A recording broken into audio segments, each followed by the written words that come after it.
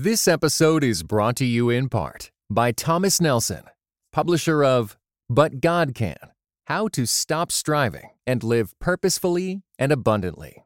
Written and narrated by Becky Kaiser and is available everywhere audiobooks are sold. Esau McCauley, welcome to Viral Jesus. And I remember thinking, what happens if I flunk out and I got to go back home? Because I was in Scotland doing my PhD. I got to come back to America as someone who failed. I was thinking like, oh, this is going to be really, really embarrassing. How am I going to talk about this to my friends and family? And this is true. This is back when I used to be able to run more than I do now.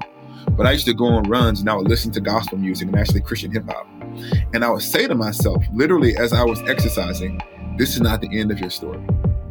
And then one day when you finish this thing, you can use this season of your life as your testimony. From Christianity Today, this is Viral Jesus, a show about communication and the power of social connections, where we talk to some of the most influential Christian content creators to find out how they've made their faith go viral. I'm your host, Heather Thompson Day.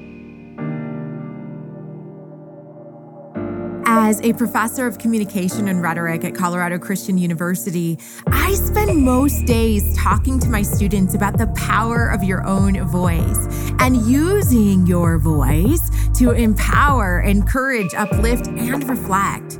And at its heart, that's what Viral Jesus is all about. In every episode, we'll talk to Christian practitioners of communication and social media. But since the classroom is my first love, we'll also take a quick minute to dig into some of the fundamental concepts of the field. For instance, standpoint theory is one of my favorite lectures. Standpoint theory is one of my favorite lectures in communication theory courses. One of its major components is that listening to the accounts of the most marginalized individuals in a society or organization can give you a better understanding of how that society or organization operate. The outsider within phenomenon says that your standpoint in society, even a marginalized standpoint, can be exactly what allows you to point out patterns of behavior that those immersed in the dominant group culture would be unable to recognize because it serves them. So, if you want to understand how to do, let's say, church better, you don't talk to pastors and leaders. Standpoint theory would argue that you talk to those who are no longer attending or are halfway out the door. Their standpoint gives them a unique view. Our guest today is Esau McCauley, author of Reading While Black, a fantastic book that looks at the Bible from the African American standpoint. So something that I love about you on my favorite social media app, which is Twitter, is that you bring yourself as a whole person when you log on to Twitter. And I'm going to tell you, this is very unique. And I think especially for theologians and for pastors, because there often comes this temptation, I think, to make yourself this like sage on a stage. And you don't do that. I feel like I can log in and see various snippets of who you are, and it just makes God feel more accessible to the everyday person that you do that. Well, it was people ask me a lot about my social media strategy. And my strategy is mostly like self-sabotage in the sense of like, I'm always trying to think of what kind of rule I can break.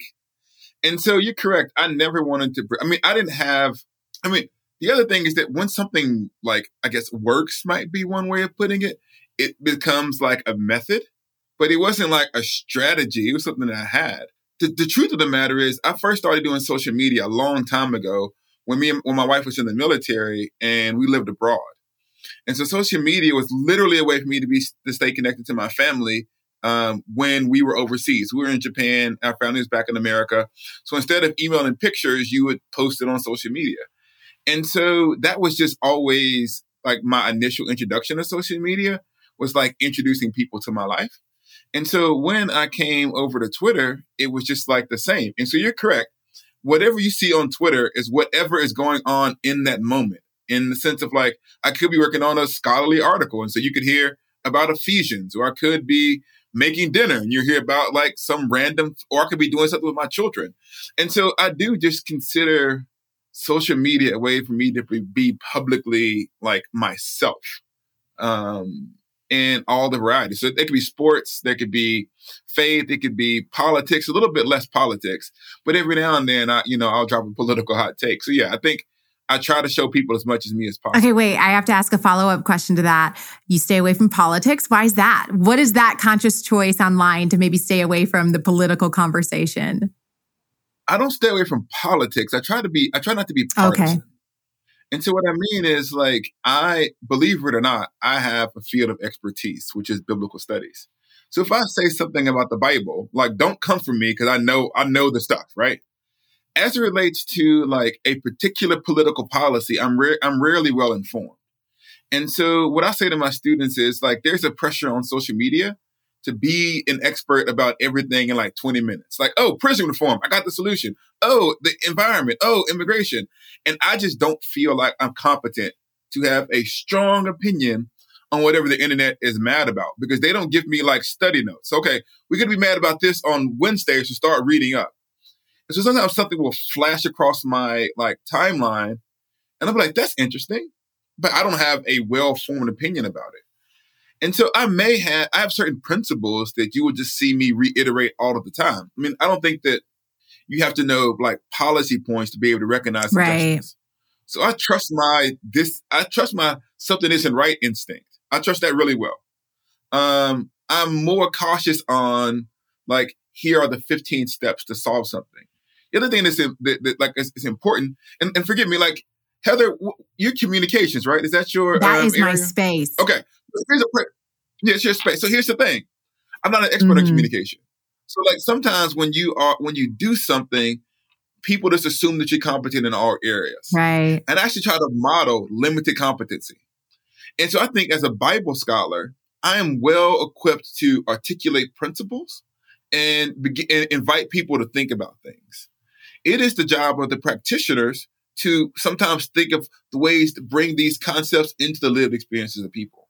And sometimes it's the job of communicators to take what the practitioners and the theologians are saying and get it out to the community in as efficient a way as possible. So I just don't think it's my job to do everything. And some people say, Esau, why aren't you talking about this, that, and the other? Well, because if I tweet about something and I then like choose to engage, because I got all the data. And I think there's, at least for me, and this is part of the academy, there's a higher standard of what you must be competent on to speak about it. So I recognize that if I say something, people are assuming that I've thought about it more than a hot take. And so when it relates to policy, I just think that Christians of goodwill can disagree. What I do try to say is there's certain aims and ends that we all ought to be trying to achieve. And so I'm much more comfortable talking about justice than I am arguing policy. I have friends who argue policy. Bring Justin Giboney on here in the AND campaign, and they could talk to you policy until they're blue in the face. But that just isn't my area of expertise. I love that. I'm going to share with everybody one of your recent tweets. Are you okay with that? Go ahead. I mean, it's on the internet. Here we go. It's on the internet. It's public knowledge. So you say this: I don't think that there is better evidence of Jesus' divinity than the fact that his brother joined a community that worshiped him, because y'all, that's a lot. That tweet got 2.8 thousand likes. And so you kind of talked with us a little bit about your approach to social media, but why do you think it is that people have so strongly connected to your voice? Well, I mean, I think because I don't take myself very seriously. And I think that, I mean, if I can look at what people have seen, it's about how I communicate. I feel like the Bible communicates a certain theology of power.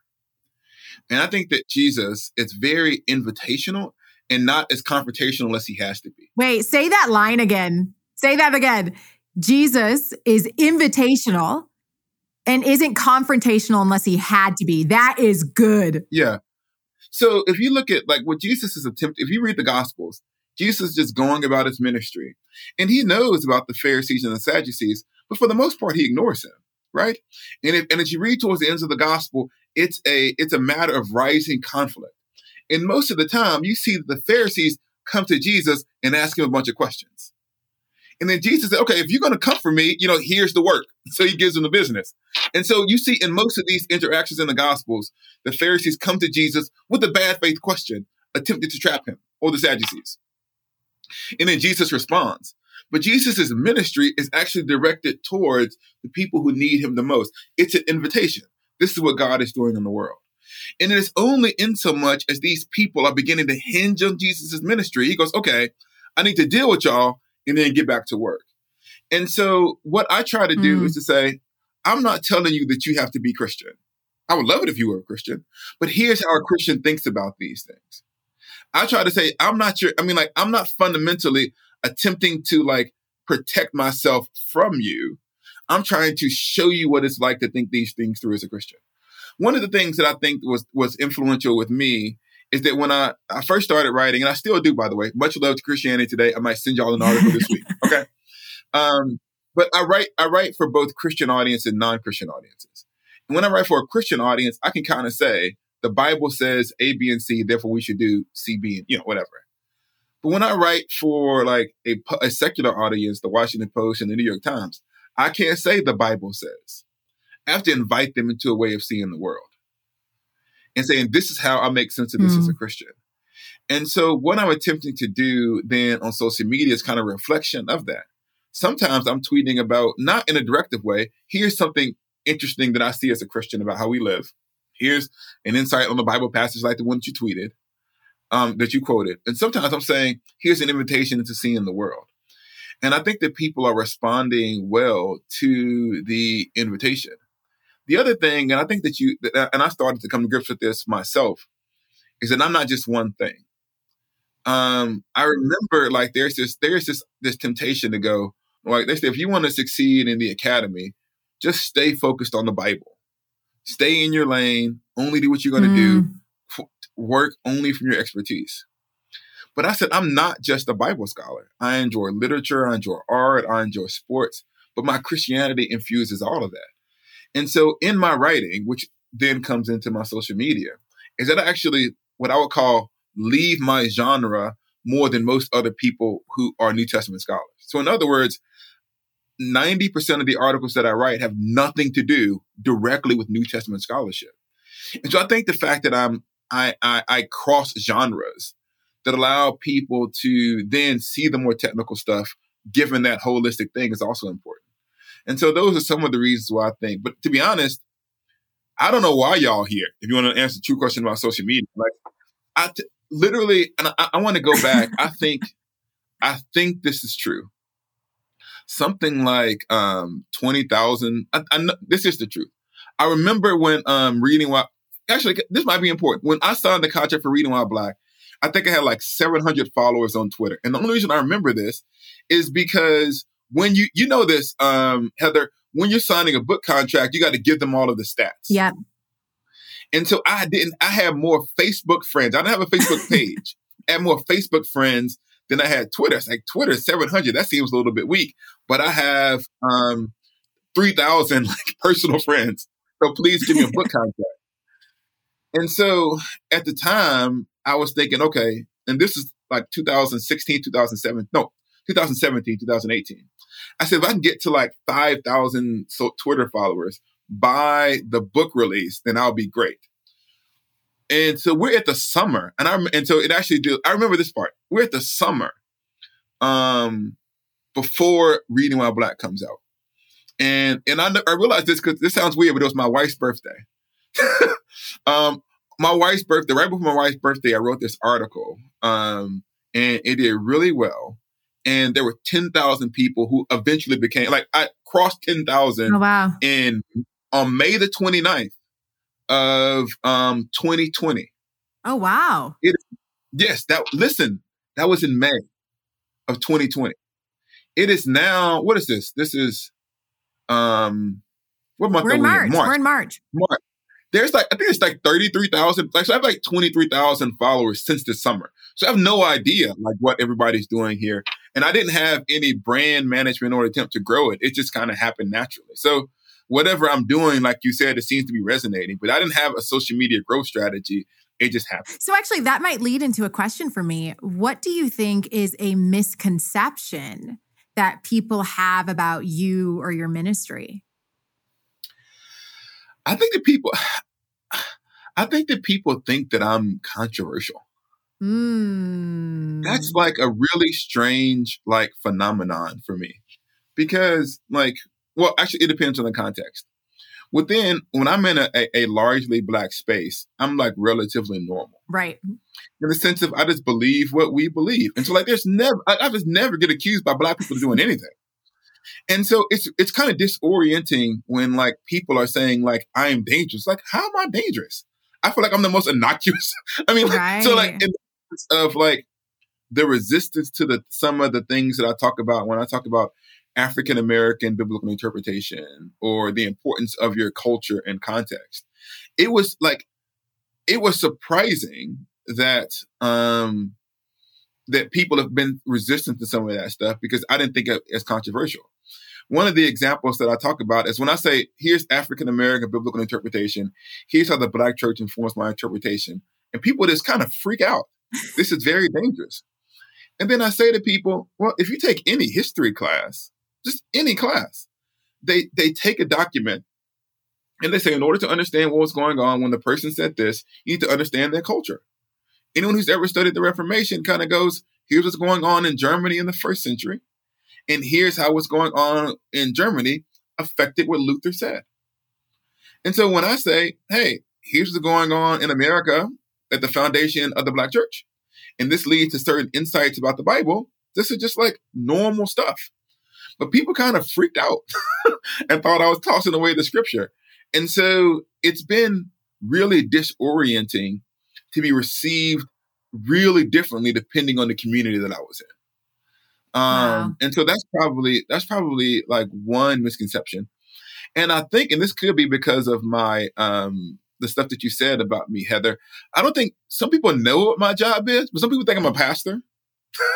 Some people think that I'm a scholar. Some people think that I'm just like a public intellectual or whatever that is. And so I don't know if everybody knows what my job is. I'm just this guy floating around the internet tweeting. This episode is brought to you in part by World Relief, an organization that partners with the local church to serve the most vulnerable.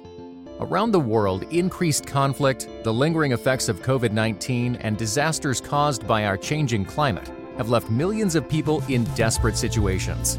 Many are fleeing their homes and are facing starvation, persecution, and more. These overwhelming challenges cause many of us to wonder, can I make a difference? The answer is simple. Yes, you can. When you join The Path, World Relief's monthly giving community, you partner with World Relief in bringing hope and transformation to the millions experiencing vulnerability around the world. And when you partner with your monthly gift by September 30th, your first year of monthly gifts will be matched dollar for dollar up to $25,000. Double the impact of your giving and visit worldrelief.org/viraljesus today. So let me ask you, how do you see these conversations about race and the Black experience and the Black way or influence in reading the Bible play out on social media networks? Do you feel like it's the same play out as you would experience face-to-face with people, or has it been intensified online? I think the internet is basically here comes everybody. And what I mean, and it's caused all kinds of confusion. And this is what I mean. In our head, we have our own narrative world.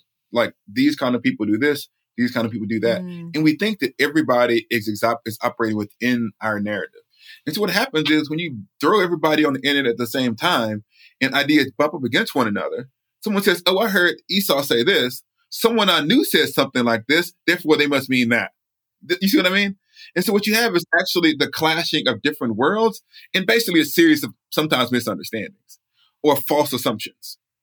And so what I would say is that like a lot of what's going on is that people don't really understand the African American context.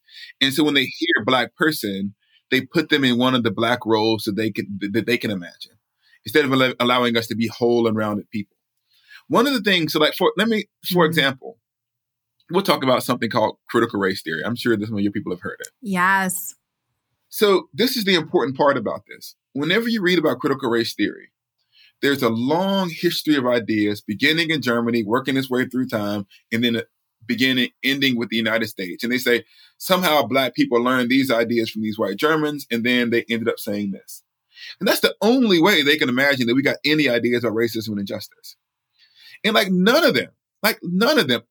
Listen, Heather, I've said this 50,000 times on 50,000 podcasts. Find me the person who actually chases the development of Black ideas through the Black church up to the present day, traces also the development of ideas in Germany, which I can actually do, and talk about the differences, right? And say, here's how a Black person can come to something similar to what someone from Germany might have said, but for a different set of reasons. But because they know nothing about Black Christianity, they can only put us in these certain roles. And so one of the things that social media does then is they find people who play the stereotypical role of the villain, and they say, here's the bad guy, and so I come and get them. And so most people who are yelling at me literally have no idea what they're talking about. And so that's the interesting thing. I was like, sometimes I don't like the guy that you guys are mad at too, but that guy isn't me. And so I think that what I see in social media is, and then there is one of the other things is, I think there's a real policing of Black voices on social media. Almost like a it's like people think that they're really in charge of Black people. Can I say plantation mentality? Like they really think they're in charge of Black people. I'm like, I might invite you over here. This is my feed. Like, I don't even know you. You're wrong. I could be, but this ain't for you. And so like the idea that people have the right to police Black voices. You know what I don't do? I don't go around on the internet and find people to disagree with. I just don't do it. Like literally, right. If we have a different worldview and you are tweeting from that, like 99% of the time, that's y'all lane. And so I think one of the things that we have then is social media and entrepreneurship in general has removed the cultural control that certain people had over ethnic minority voices and the voices of women, and they just can't handle it. Because now the people are deciding, and the gatekeepers are no longer, like, you can't keep the gate when there's 1,000 points of entry. And so you have a real attempt then to find dangerous voices and stop them. Right. Say to people, don't trust this person, even if we're trustworthy, because like they think that they are the arbitrators of orthodoxy. And literally nobody did it. One of the things that I said is that like champion of orthodoxy is on Twitter is not an ecclesial position in my denomination. My denomination not appointed anybody to be the champion of orthodoxy on social media. In my denomination, I got a bishop. And if I say something bad, you know who's allowed to tell me to stop? My bishop. You know who else has authority over me? None of y'all. And so like, I just don't understand why people think that they can like pastor me like online. And I think that you see the same thing of people trying to not just pastor, exercise ecclesial discipline over Black voices for what are often analyses of culture, right? That people are treating as theological heresies. And so I think that you see that a lot online. And I think that, and this is the other thing, Heather, and this is actually how me and you became friends. And I have a theory, Heather. Can I tell you about the theory? Please. I think, Heather, that what Twitter has done is reunited the Black diaspora. And what I mean is this. There are tons of conversations that you used to be able to have kind of with your friends or wherever. You'd have it at the barbershop, you'd have it at the beauty shop, you'd have it in high school. But once you graduate, at least for me, I don't know where you grew up. I grew up in a largely African-American context. And so once I graduated and left, I was no longer in an all-Black space because like most businesses and most higher education institutions are majority white. That's not bad. I'm in an interracial relationship, so this is not anti-white. I'm just saying like Black culture as a unified experience is no longer the common case once you reach adulthood and you go into the world. Some people are, but not most people aren't. Most people work in majority white institutions. So what does that mean? That means that all of the cultural conversations that you used to have, you can't have them easily. So you actually have them on social media. So you see like certain like Black conversations sweep through, like they call it Black Twitter. Like grits is one of them. It just kind of flows through. And there's a sense of welcome there because you're having this conversation. Oh, isn't it great to talk about, what it was like to love Aretha Franklin when you were, like these kinds of conversations are a sense of community. But the problem is we're having these conversations publicly, Right. and other people are listening in. And they sometimes don't understand what Black people are talking about because they don't understand Black culture. And so you have this, like, what's going on? Or this, and so like, there's just a lot of people listening in to something, not fully understanding and jumping into it. Am I right about the Black diaspora on social media? Yes, absolutely. And Kyle James Howard, I love him too. And he tweeted, I think it was today I saw it, where he said, I don't understand why everybody feels the need to respond to me if you don't like what I'm saying, because all day on Twitter, what you see is thoughts that you don't agree with. And it seems so exhausting to have to go to all those accounts that I don't agree with and say, here's why you're wrong. And I just say, save your energy and tell people what you do believe in, rather than argue with everybody about what they don't believe in or what you think they're wrong about. I think, Heather, I could be wrong, that I've never tweet dunked on someone. Yeah. I just don't think I've ever done that. We're like, basically, hey, community, here's a person to hate. Don't we all hate them? Yeah. And I guess this is there's different ways to build a social media platform. Not that we're attempting to do it, but just that it occurs. The quickest way is to hate the right things. Mm-hmm. There's always a community that exists, basically rooted in anger, where you can just say, here's something horrible. And if you say, here's something horrible, it's easy to get retweets. But the way that you get them is the way that you keep them. So if you have a grievance profile, then like that has to manifest itself. And me personally, I know it doesn't seem like it, because I'm actually not personally combative. And so like, it's not always good for my soul to always be in a posture of fighting. Sometimes I feel like in order to have my own integrity and to stand for the people who are marginalized, I have to say something. Right. That's going to have an edge to it, because I just feel like it's necessary to do so. But my primary goal on social media is to say as best and authentically as I can, here's how through my lived experiences you can point to Jesus. And so when I talk about self-sabotage as being like a part of my strategy, I'm really serious in the sense of I don't want to ever present something that's not authentic. So sometimes I say, you know what, people aren't going to like this, or this is way too Christian. Because there's also a way of growing your social media platform by like de-Jesus-ing your stuff. So periodically I'm going to say like something real Jesus-y, even if it means a certain group of people aren't going to love me. I'm going to say something really kind of important that I feel about race and injustice, even if people are going to leave for that. And so I'm just really comfortable with saying there has to be, like, what's the point of any of this if you're not being authentic? And being authentic means that sometimes you have to pay the price in a variety of ways instead of like reading the tea leaves. Can I give you, here's a great social media Bible section. This would be good for the Viral Jesus podcast. All right. You know the story in the Gospels. I love, it's one of my favorite stories. When the disciple, Jesus is having an argument with the Pharisees, and they ask Jesus a question. And Jesus says, well, you answer my question, then I'll answer yours. Where did John the Baptist's baptism, where did it come from God or from men?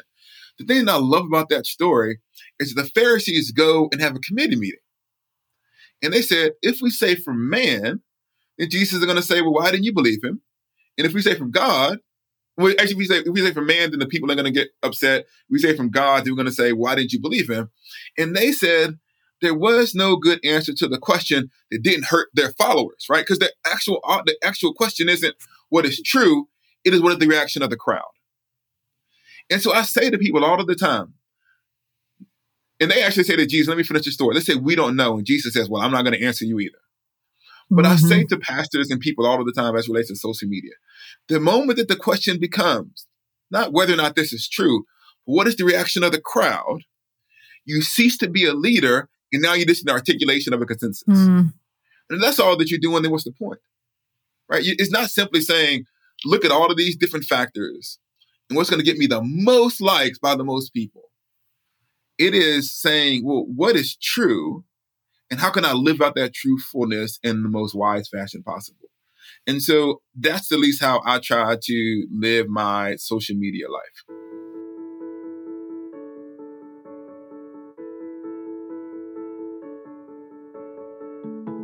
Let me ask you a question that I ask people that I deem to be successful. I love asking this question because I think it's really helpful as we mentor the next generation into their successes. Did you always know where God was taking you? And if the answer to that is no, Can you talk us through that process? How did you become Dr. Esau McCaulley? And did you always know that God was leading you to where you're sitting right now? I had zero idea about where God was going to lead me. Like every single bit of, like the fact that I'm on this podcast is a surprise. I will say that like, and this will sound really weird. I am not and was never career oriented. I grew up in a broken home, and only thing I ever wanted to be was a husband and a father. Those are my two life goals. Because I knew what it was like to see my mom grow up without someone to treat her well. And I said, when I grow up, I'm going to love my wife as best as I can. And I know what it was like to what the ache was in my heart not to have a father. And so my goal in life was to say, like, literally, y'all think I'm playing. I want to be a husband and a father. And I want to do those things well. So when we have 4 children now, but when my first son was born, I was good. Everything else is extra time. All of this. So if it goes away, it just goes away. Now, I always thought that I was going to be a preacher because I thought I was a decent communicator. I didn't think that I was a good writer at all. I thought that I could speak well enough to make my halting words somewhat useful. And so I planned on being a preacher. I'll try to tell this story really quickly. But my wife wanted to be, people should hear this. Like my wife wanted to be a missionary overseas. And since once again, I'm about marriage and family, I said, sure, I'll go overseas to be a missionary, but I don't want to be a pastor overseas because they can do it better. So I'll go and get a PhD and train pastors overseas. And so that's the reason why I got my PhD. But for a variety of reasons, by the time I finished my PhD, my wife didn't want to be a missionary anymore. So she said, can you find a job in the academy back here in the States? So I said, sure, I'll apply for jobs back in the States. I applied for a job, and then I ended up going from there to now coming to Wheaton College. I'll say something about my writing career. When I was getting ready to apply for jobs, and this relates to the social media stuff that I talked about earlier. We were told to keep our heads down if you wanted to get a job into the academy. Don't say anything. Don't be too controversial. After you get tenure, you can say what you want. And I said, well, no, Black people are dying. I'm not going to just wait until, this is 2016, 2015, 16, 17. And I said, I'm just not going to wait to get tenure before I say anything that matters. I'm going to do the opposite. And so that was when I began to just write. And I started off on a blog. So I'm going to write about stuff that matters while I do my academic work. So I started off on my own personal blog. Most of these articles are gone because they were trash. So I wrote there. And then eventually a group blog called The Living Church said, hey, Esau, would you write something for me? And I said, sure, I'll write something for you. So I joined a group blog. This is back when group blogs, they could still be a thing, but they were a much bigger thing about 5 to 7 years ago. I did that for a year. And then eventually I got connected to Christianity Today. On the day that, and I wrote an article in Christianity Today. And I thought I had made it. Listen to me. You couldn't tell me nothing that first time that they had Esau McCaulley, Christianity Today on the cover. I screenshotted it. I screenshotted it. And so then I kept writing for Christianity Today. And one day somebody from the Washington Post reached out to me and said, do you have, will you write something for us? So then I wrote something in the Washington Post. I was like, oh, this is really interesting. So then, my article in the Washington Post, to give you a timeline, my first one was October 2019. And then shortly thereafter, October 2018. And then somewhere in there, sometime in October, one of these years, pandemic has destroyed my concept of time.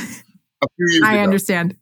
So eventually the New York Times reaches out to me and they say, would you write an article? And the first article, and this is interesting for students to kind of think about staying in your lane. They said, would you write an article about reparations? And I said, actually, I don't know enough about reparations to write the article. Will you send it? I sent them to introduce them to a friend of mine. And I said, if I do have an idea, can I reach out to you later? Which seems crazy, like the idea that you would turn down an opportunity to be in the New York Times, but I just didn't think I could write the article. A couple of months later, I do write, I have an idea called The Bloody Fourth Day of Christmas. And I pitched that article to them and they like it. And then a few months later, I pitched another article to them about this is literally a year ago, the coronavirus. That was my second article in the New York Times. And then after that, I have a connection. I write another article about George Floyd and they say to me, will you consider coming on as a monthly columnist? So now, like, people think of me as like New York Times monthly columnist, as if that was some goal that I was achieving to. But literally, I started off on a blog that I published because I cared about what's happening in the community. The same thing can actually be said about the book that I wrote, Reading While Black. I had no idea it was going to be this popular. It's actually radically different than the first book that I wrote when I got my PhD. The first book is super technical. But once again, if I felt like there were certain things happening in the Black community and I needed to talk about them in a way that like was hopeful and was rooted in the gospel. But when I wrote that book, there were no other books like this in the sense of having the particular shape and series of concerns that combine the Bible, Black history, and memoir all into one. And so there was no model for that. There is no model for, like, I'm not saying I'm the first person to write about Black biblical interpretation, but the particular form was unique. And so now it looks like it was my vision to have this public square ministry that includes both biblical interpretation and public theology. But at each point along the way, I was just trying to do the thing that God put in front of me. And he seems to have blessed it. And so if I could say to people, it's like some people have a place to say they're going to end up here. And they kind of say, this is how we're going to get there. I know that people spend their entire lives trying to get a monthly column in the New York Times, and I stumbled into one. But that's what happened. And so, like, if you had asked any, I literally didn't even know how one would do something like this. And so I would say to people who really care, if God puts something on your heart to do it, pursue it. Now, be wise. You need to have, like, this was not, I don't pay my bills by doing New York Times columns. I never, like, the blog was not my source of income. I had a job, right? And a passion. And sometimes those things aren't necessarily the same thing. So if I could say one piece of advice to anyone who's listening is that if you have a passion, pursue it. And who knows what God might do with it. Thanks to Esau for being our inaugural guest on Viral Jesus.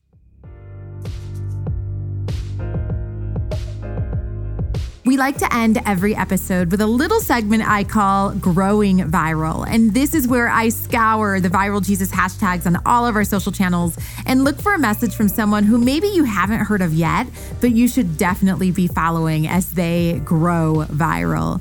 Today, we talked to Dorena Williamson. Dorena Williamson is the author of a set of children's books that helps parents introduce conversations of race and faith. Her books, Colorful, Thoughtful, and Graceful, are just fantastic must-purchase books that every parent should have to teach their kids about how to be thoughtful and colorful rather than colorblind. I am so excited to introduce you to Dorena Williamson. Well, hello, Dorena. I am so excited to have you on the podcast. Oh, what an honor to talk with you and kind of virtually meet you, Heather. I know, after all this time that I've been following you on Twitter. So it's nice to finally meet you. So I'm going to put you on the spot a little bit, all right? I'm going to read a quote that you have on your website at DorenaWilliamson.com for those who want to know. It's a quote that you say inspired you to put together your most recent books. And so I want to share it with everybody. It's by Toni Morrison, and it says this: if there's a book you want to read but hasn't been written yet, then you must write it. So can you share with us a bit about the types of books you write and why you just knew, I have to do this. I have to be the one that tells this story? Well, I love that quote by Toni Morrison, and it inspired and validated the passion that welled up in me as I raised 4 Black children in the South. And as I wanted to pass down to my children the values that we cherished, I had to, one, get books that reinforced my faith with representation that did not look like my children. And then when I wanted to reinforce to them the beauty of who they were and their God-given design, I had to pick up books with representation that looked like them. And I wrote books that I would have read to my children that give them both wonderful values that are faith-based, but that are also universal, with representation of children that not only look like my 4 beautiful brown children, but children around the world. Well, I have just enjoyed talking to you. You are just as wonderful as I assumed you would be. Where can our listeners find you? What social media handles do you have? I would love for people to connect with me on Instagram at Dorena Williamson. I am also on Facebook at Dorena McFarland Williamson. And then I'm also on Twitter at Dorena Will. And as you mentioned earlier, folks can reach out to me through my website, DorenaWilliamson.com. Thank you so much, Dorena, for joining us on Viral Jesus. That's it for this episode.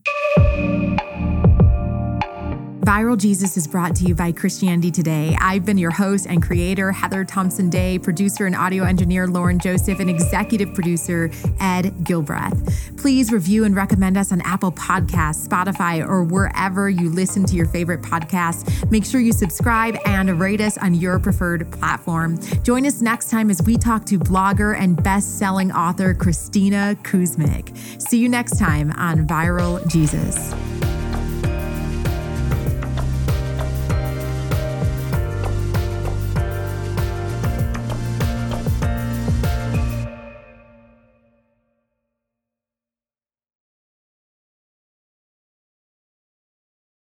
Every day, CT testifies to the reality that Jesus is alive, transforming his world and bringing his kingdom to bear. Jesus transforms, CT equips. Make a gift to our nonprofit ministry with a gift of $20 to provide 150 more people with redemptive storytelling, global perspective, and thoughtful podcasts. Give now at morect.com/equip.